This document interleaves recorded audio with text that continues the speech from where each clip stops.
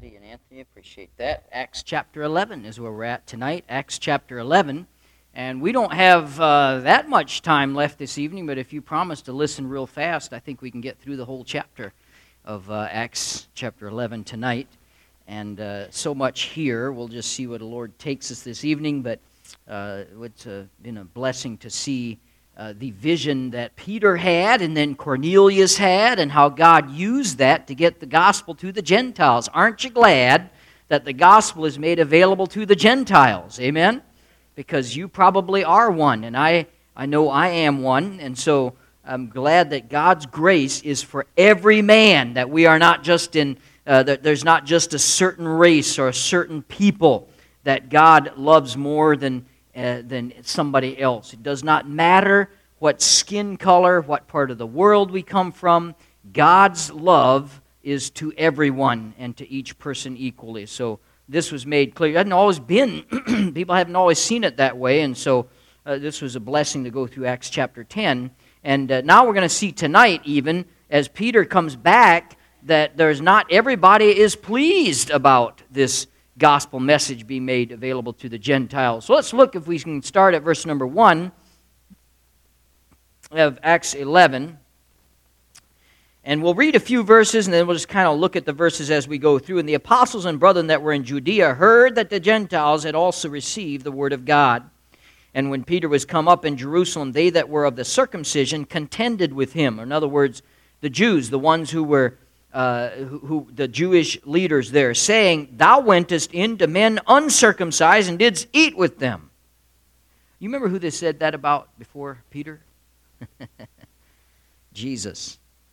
And Peter rehearsed the matter from the beginning and expounded it by order unto them, saying. And then he goes in through the whole story that we spent the last 2 weeks actually going through this. Where he's in Joppa, he saw a vision, he was praying, the heavenly buffet came down in front of him, and on it were clean and unclean animals, and God said to eat, and Peter said, Not so, Lord, and the back and forth there, it came down 3 times.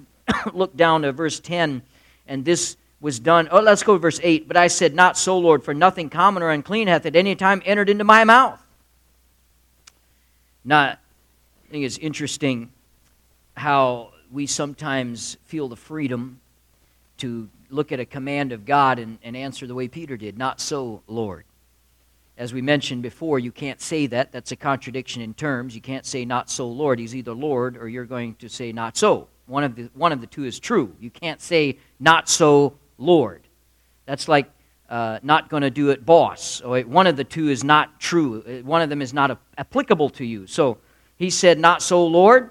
And then this was done, verse 10, 3 times, and all were drawn up again into heaven. And behold, immediately there were 3 men already come to the house where I was, sent from Caesarea unto me. And the Spirit bade me go with them, nothing doubting. Moreover, these brethren accompanied me, and we entered into the man's house. And he goes on, and he talks about how Cornelius, the meeting there, he showed us, verse 13, how he had seen an angel in his house, which stood and said unto him, Send men to Joppa, and call for Simon, whose surname is Peter. Who shall tell thee words whereby thou and all thy house shall be saved? Hallelujah. And as I began to speak, the Holy Ghost fell on them, as on us at the beginning. Then remembered I the word of the Lord, how that he said, John indeed baptized with water, but ye shall be baptized with the Holy Ghost. For as much then as God gave them the like gift as he did unto us, who believed on the Lord Jesus Christ, there's a good question, what was I that I could withstand God? We could stop there and just preach on that for about an hour, couldn't we? What was I that I could withstand God? Who am I to tell God what to do with his mercy and his grace? But in other words, by the way, there's a hidden thing in there. Who am I? He's also saying, who are you listening to me? You can withstand God. When they heard these things, they held their peace and glorified God, saying, Then hath God also to the Gentiles granted repentance unto life. We talked last week about this message, the meeting, and now we're going to talk about the reaction to it. Father, I pray that you'd help us this evening as we look into this story.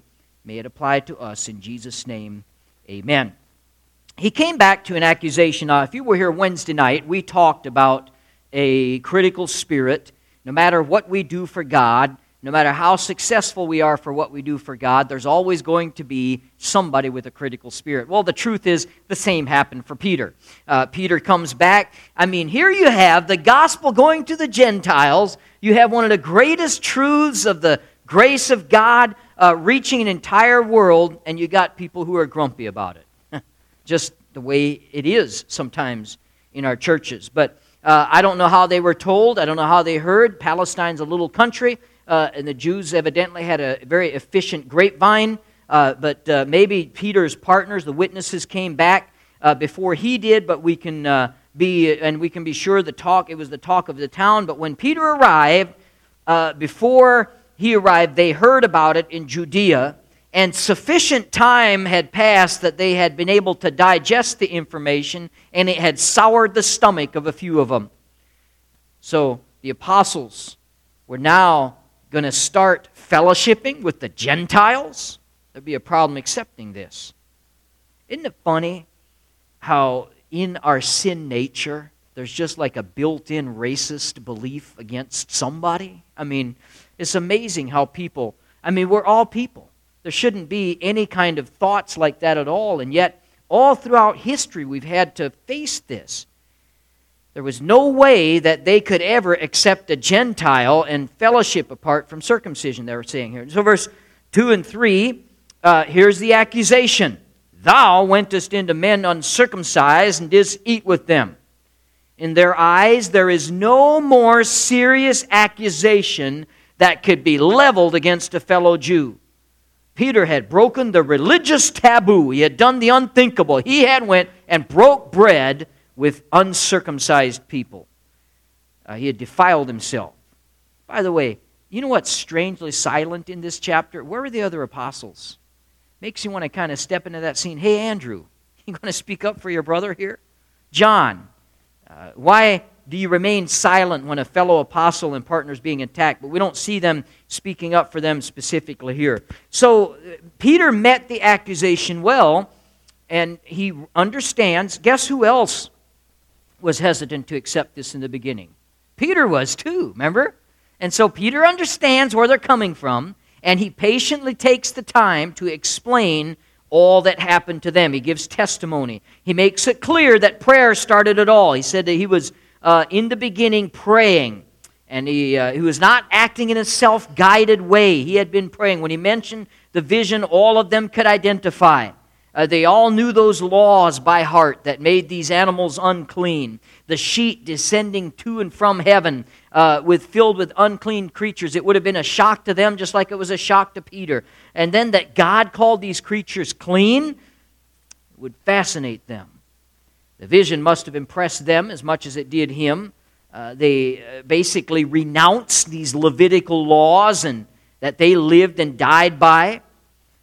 And so now everything was changing for them, all because of one man's vision. Verse 10, we see the repetitive nature of it. It was done 3 times. Peter said, 3 times God had to drill this into me. First I couldn't see it. Then I wouldn't see it. Now I see it clearly.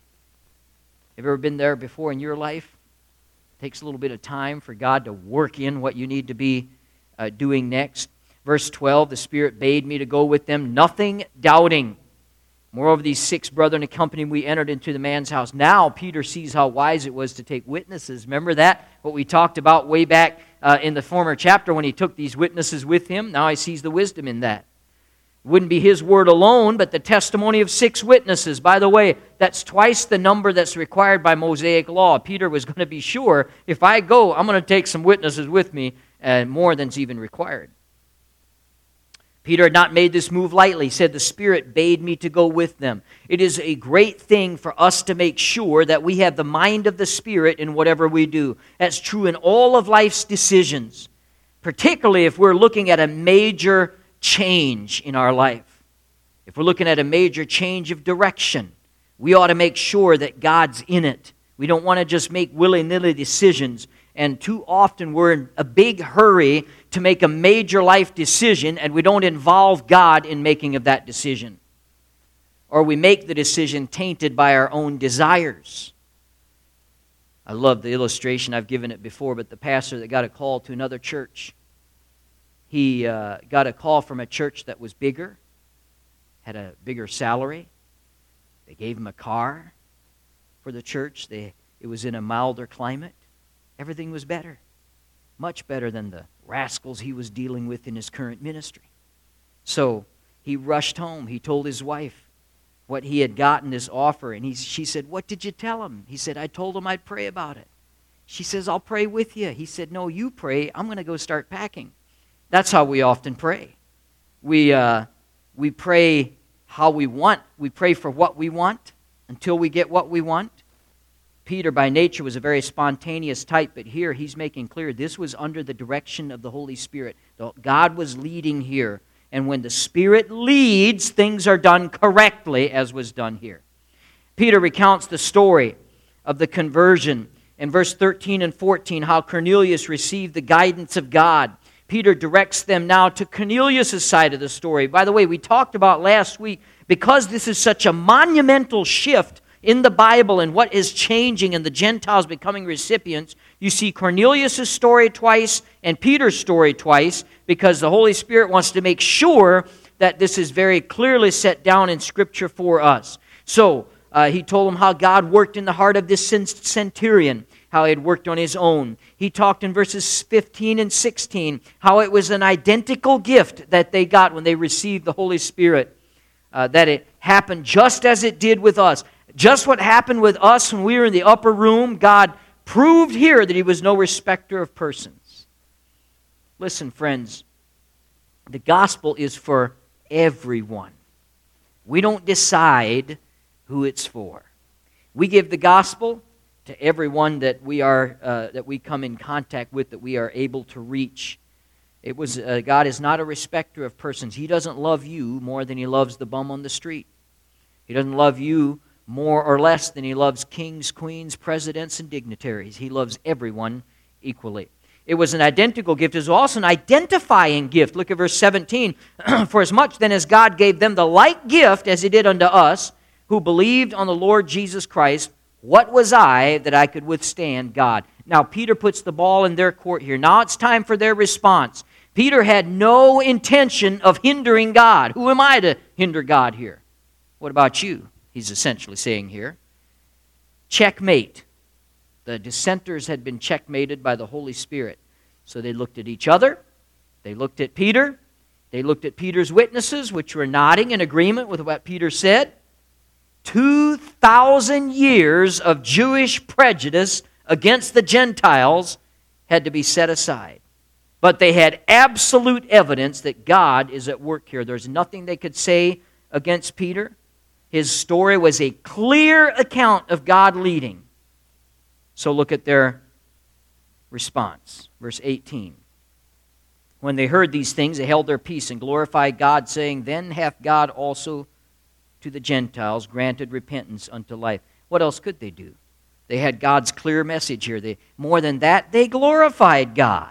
They not only accepted what He said, but they rejoiced that the Gentiles too were now being able to be added to the fellowship of the church. Listen, I understand, and we look at their hesitancy as like a bunch of old fuddy-duddies that weren't ready to accept but yet you have to understand the deep ingraining of what they've had all their life. And the fact that now they're ready to accept them, it is a blessing that they responded this way. When men of God in leadership lead us the way God leads them, we follow. We ought to follow. Of course, we need to have the discernment, but it always bothers me when God is moving in a church and it's inevitable that there are some that resist, like it's their spiritual gift to stand in the way of progress or to stand in the way of God's moving. So they accepted it. A move here we see in verse 19 to reach people in foreign lands. Now they which were scattered abroad upon the persecution that arose about Stephen traveled as far as Phoenice and Cyprus and Antioch. The door has been opened to the Gentiles. Notice with the Holy Spirit what He does next, and He directs people to send that gospel to the Gentile lands. Phoenice here was an old Philistine country. Cyprus was an island off the coast of Syria. Antioch was 300 miles north of Jerusalem. These are places that Christians went to escape the persecution in Jerusalem, they were scattered abroad. And by scattering these burning coals of Christianity, little fires could start up all over the place. And that's exactly what happened. Look at verse 19. The preaching, the word. Now they that were scattered abroad, the persecution of those about Stephen, traveled as far as Phoenice and Cyprus and Antioch, preaching the word to none, but unto the Jews only. So to this point, they were only spreading the good news of the gospel among their people. To the Jew first has been the basic program so far. But verse 20, and some of them were men of Cyprus and Cyrene, which when they were come to Antioch, spoke unto the Grecians, preaching the Lord Jesus. So Cyprus and Cyrenian Jews took the first daring step here. There in this pagan, immoral city of Antioch, these Jewish Christians crossed the great divide. Peter had unlocked the door in Caesarea. Now they pushed it on open. Think of the blessing when they realized we can give the gospel to anyone that we meet, including the heathen, the Gentiles, the dogs, the people that they had looked down on so much before. One of them might have said this. I heard the Gospel of John. The Apostle John said, God so loved the world that He gave His only begotten Son. That whosoever, don't you love that word, whosoever, believeth in Him should not perish but have everlasting life. Did you know that whosoever includes you? Whosoever includes me? Whosoever includes everybody. Doesn't that include Gentiles? Why, yes, it does. Another one could probably say, I once heard Peter say that just before Jesus went to heaven, he said that we were to be witnesses in Jerusalem, in Judea and Samaria, but then he also said the uttermost parts of the world, where the icky people live. Everybody is a recipient of the gospel. Surely that includes Gentiles, and it did. So these Jewish Christians took their first major step in Gentile world evangelism. They began to preach the Lord Jesus to needy Gentiles. One of the most wicked cities in the world is where they started. Now look at verse 21. And the hand of the Lord was with them, and a great number believed and turned to the Lord.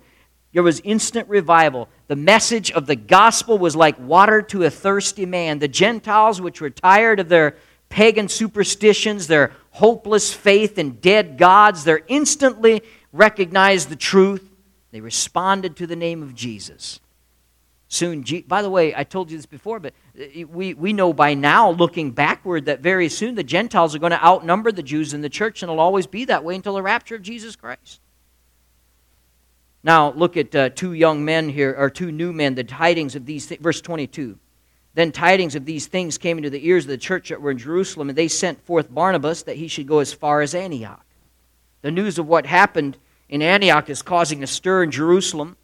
Even though Peter had officially opened the door to the church of the Gentiles, it seems it never occurred to any of them to take the step and actually send somebody to evangelize the Gentile nations. So the Jerusalem church heard about what's going on in Antioch, and they decided we're going to have to investigate this.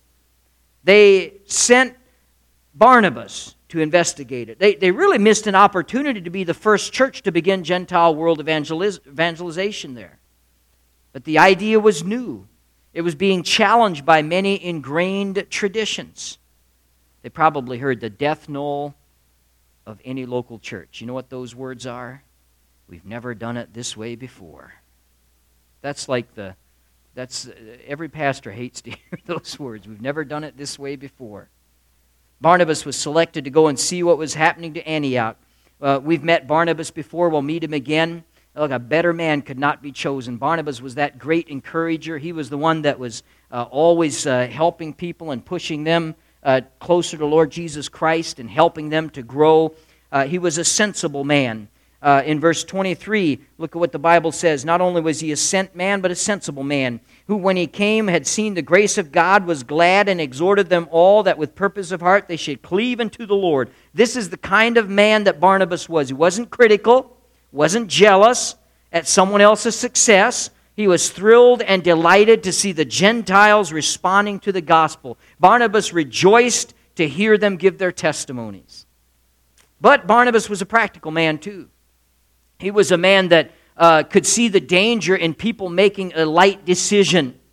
The old way into the fold would have been too hard. That required circumcision and adapting all the rules of the Jews. This new way might seem too easy, and he recognized that.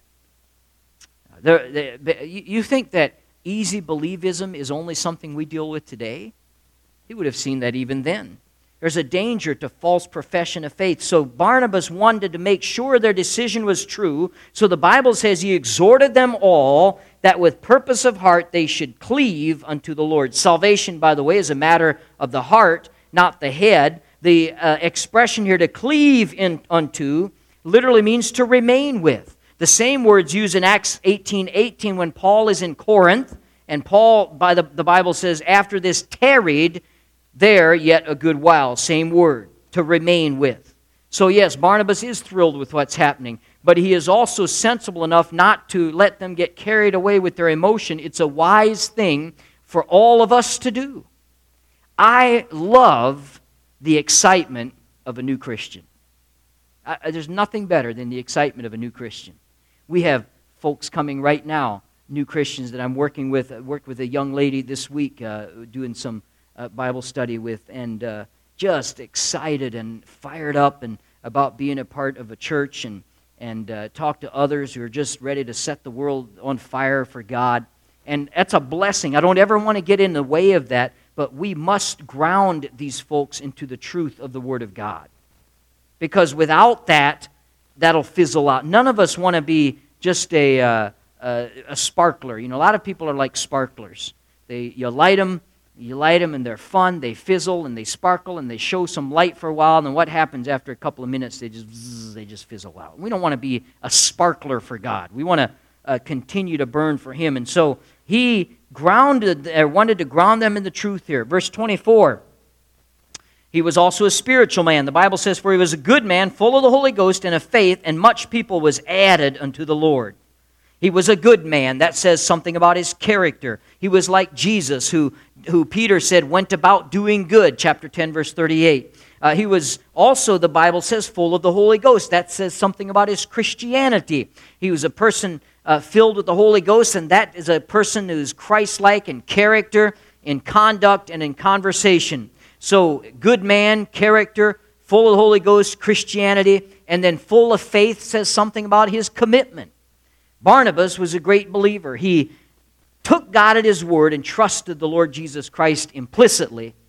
This was a man who urged these new Gentile converts to make a life commitment to Christ.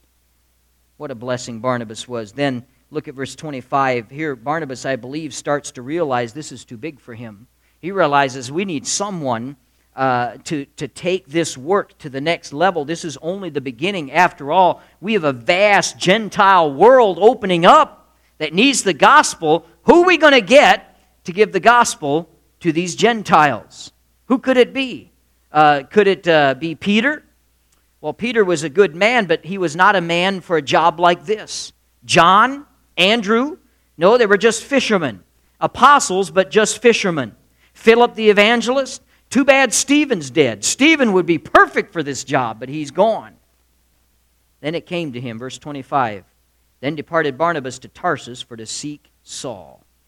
Saul was as bold as a lion. Saul was brilliant.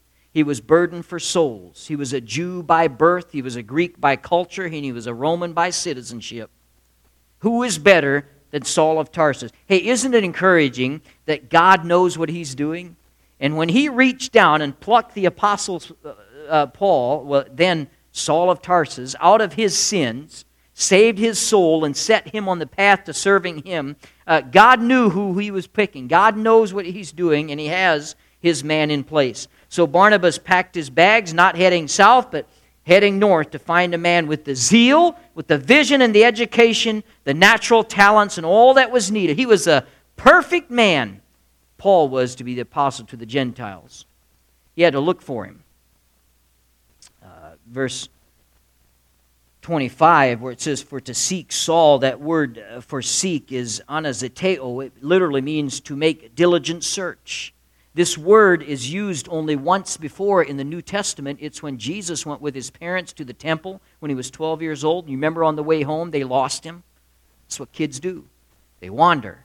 And, of course, Jesus didn't wander. Jesus was back confounding the religious leaders. But they lost Jesus. And Luke says they sought him among their family and friends. And when they found him not, Luke 2:45, they turned back again to Jerusalem, seeking amasateo, him. Same word. This is the same seeking that Barnabas off in search of Saul. We see in verse 26 their faithfulness. And when he found him, he brought him to Antioch, and it came to pass that a whole year they assembled themselves with the church and taught much people. It would have been immediately apparent that Saul would be the right man for this job. There's several years have passed since Barnabas has said goodbye to him, but he's grown in grace. He's increased in the knowledge of God. He's become a spiritual giant. And there are great truths that form the backbone of the epistles that he's going to write later are already forming in his mind. And Barnabas now turned from the encourager that led Saul. Remember, he facilitated the meeting with the apostles and spoke up for him. And now Barnabas, from this point on, is going to be a student of this great man. Look at their fruitfulness, verse 26. And the disciples were called Christians first in Antioch. Christian was at first a nickname, probably a derogatory one. But at the time, even though it was derogatory at the time and now, it is an appropriate one. The name identifies us with the Lord Jesus Christ, and it identifies Him with us. It's all the more reason for us to be a people that is godly in character, conduct, and conversation, because the very name that we bear, we're advertising to the world that we're His. Look, I've got nothing against Christian bumper stickers, but if you have a Christian bumper stickers, don't cut people off in traffic. Amen? Don't run red lights. If you're going to have a fish on the back of your car, live like a Christian. Amen? We want to have a good testimony for the Lord Jesus Christ. We're advertising the world, I'm His.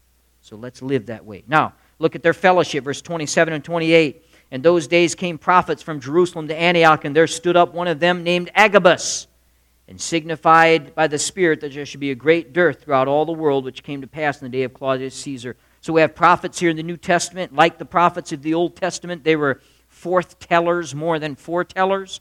But here is Agabus. Actually, by the way, the prophet, the gift of prophecy was a transitional gift given to the early church. The gift of prophecy, as we see it here, is not available for us today, or we don't have it today because we have this right here. There are certain gifts that that God gave to the early church that no longer is there because we now have the completed Word of God. 1 Corinthians 13 talks clearly about some of those things being put away with. And so here we have Agabus.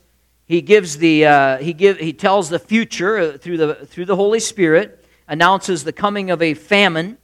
Luke adds the note that this prophecy was fulfilled in the days of Claudius. He was their fourth Roman emperor.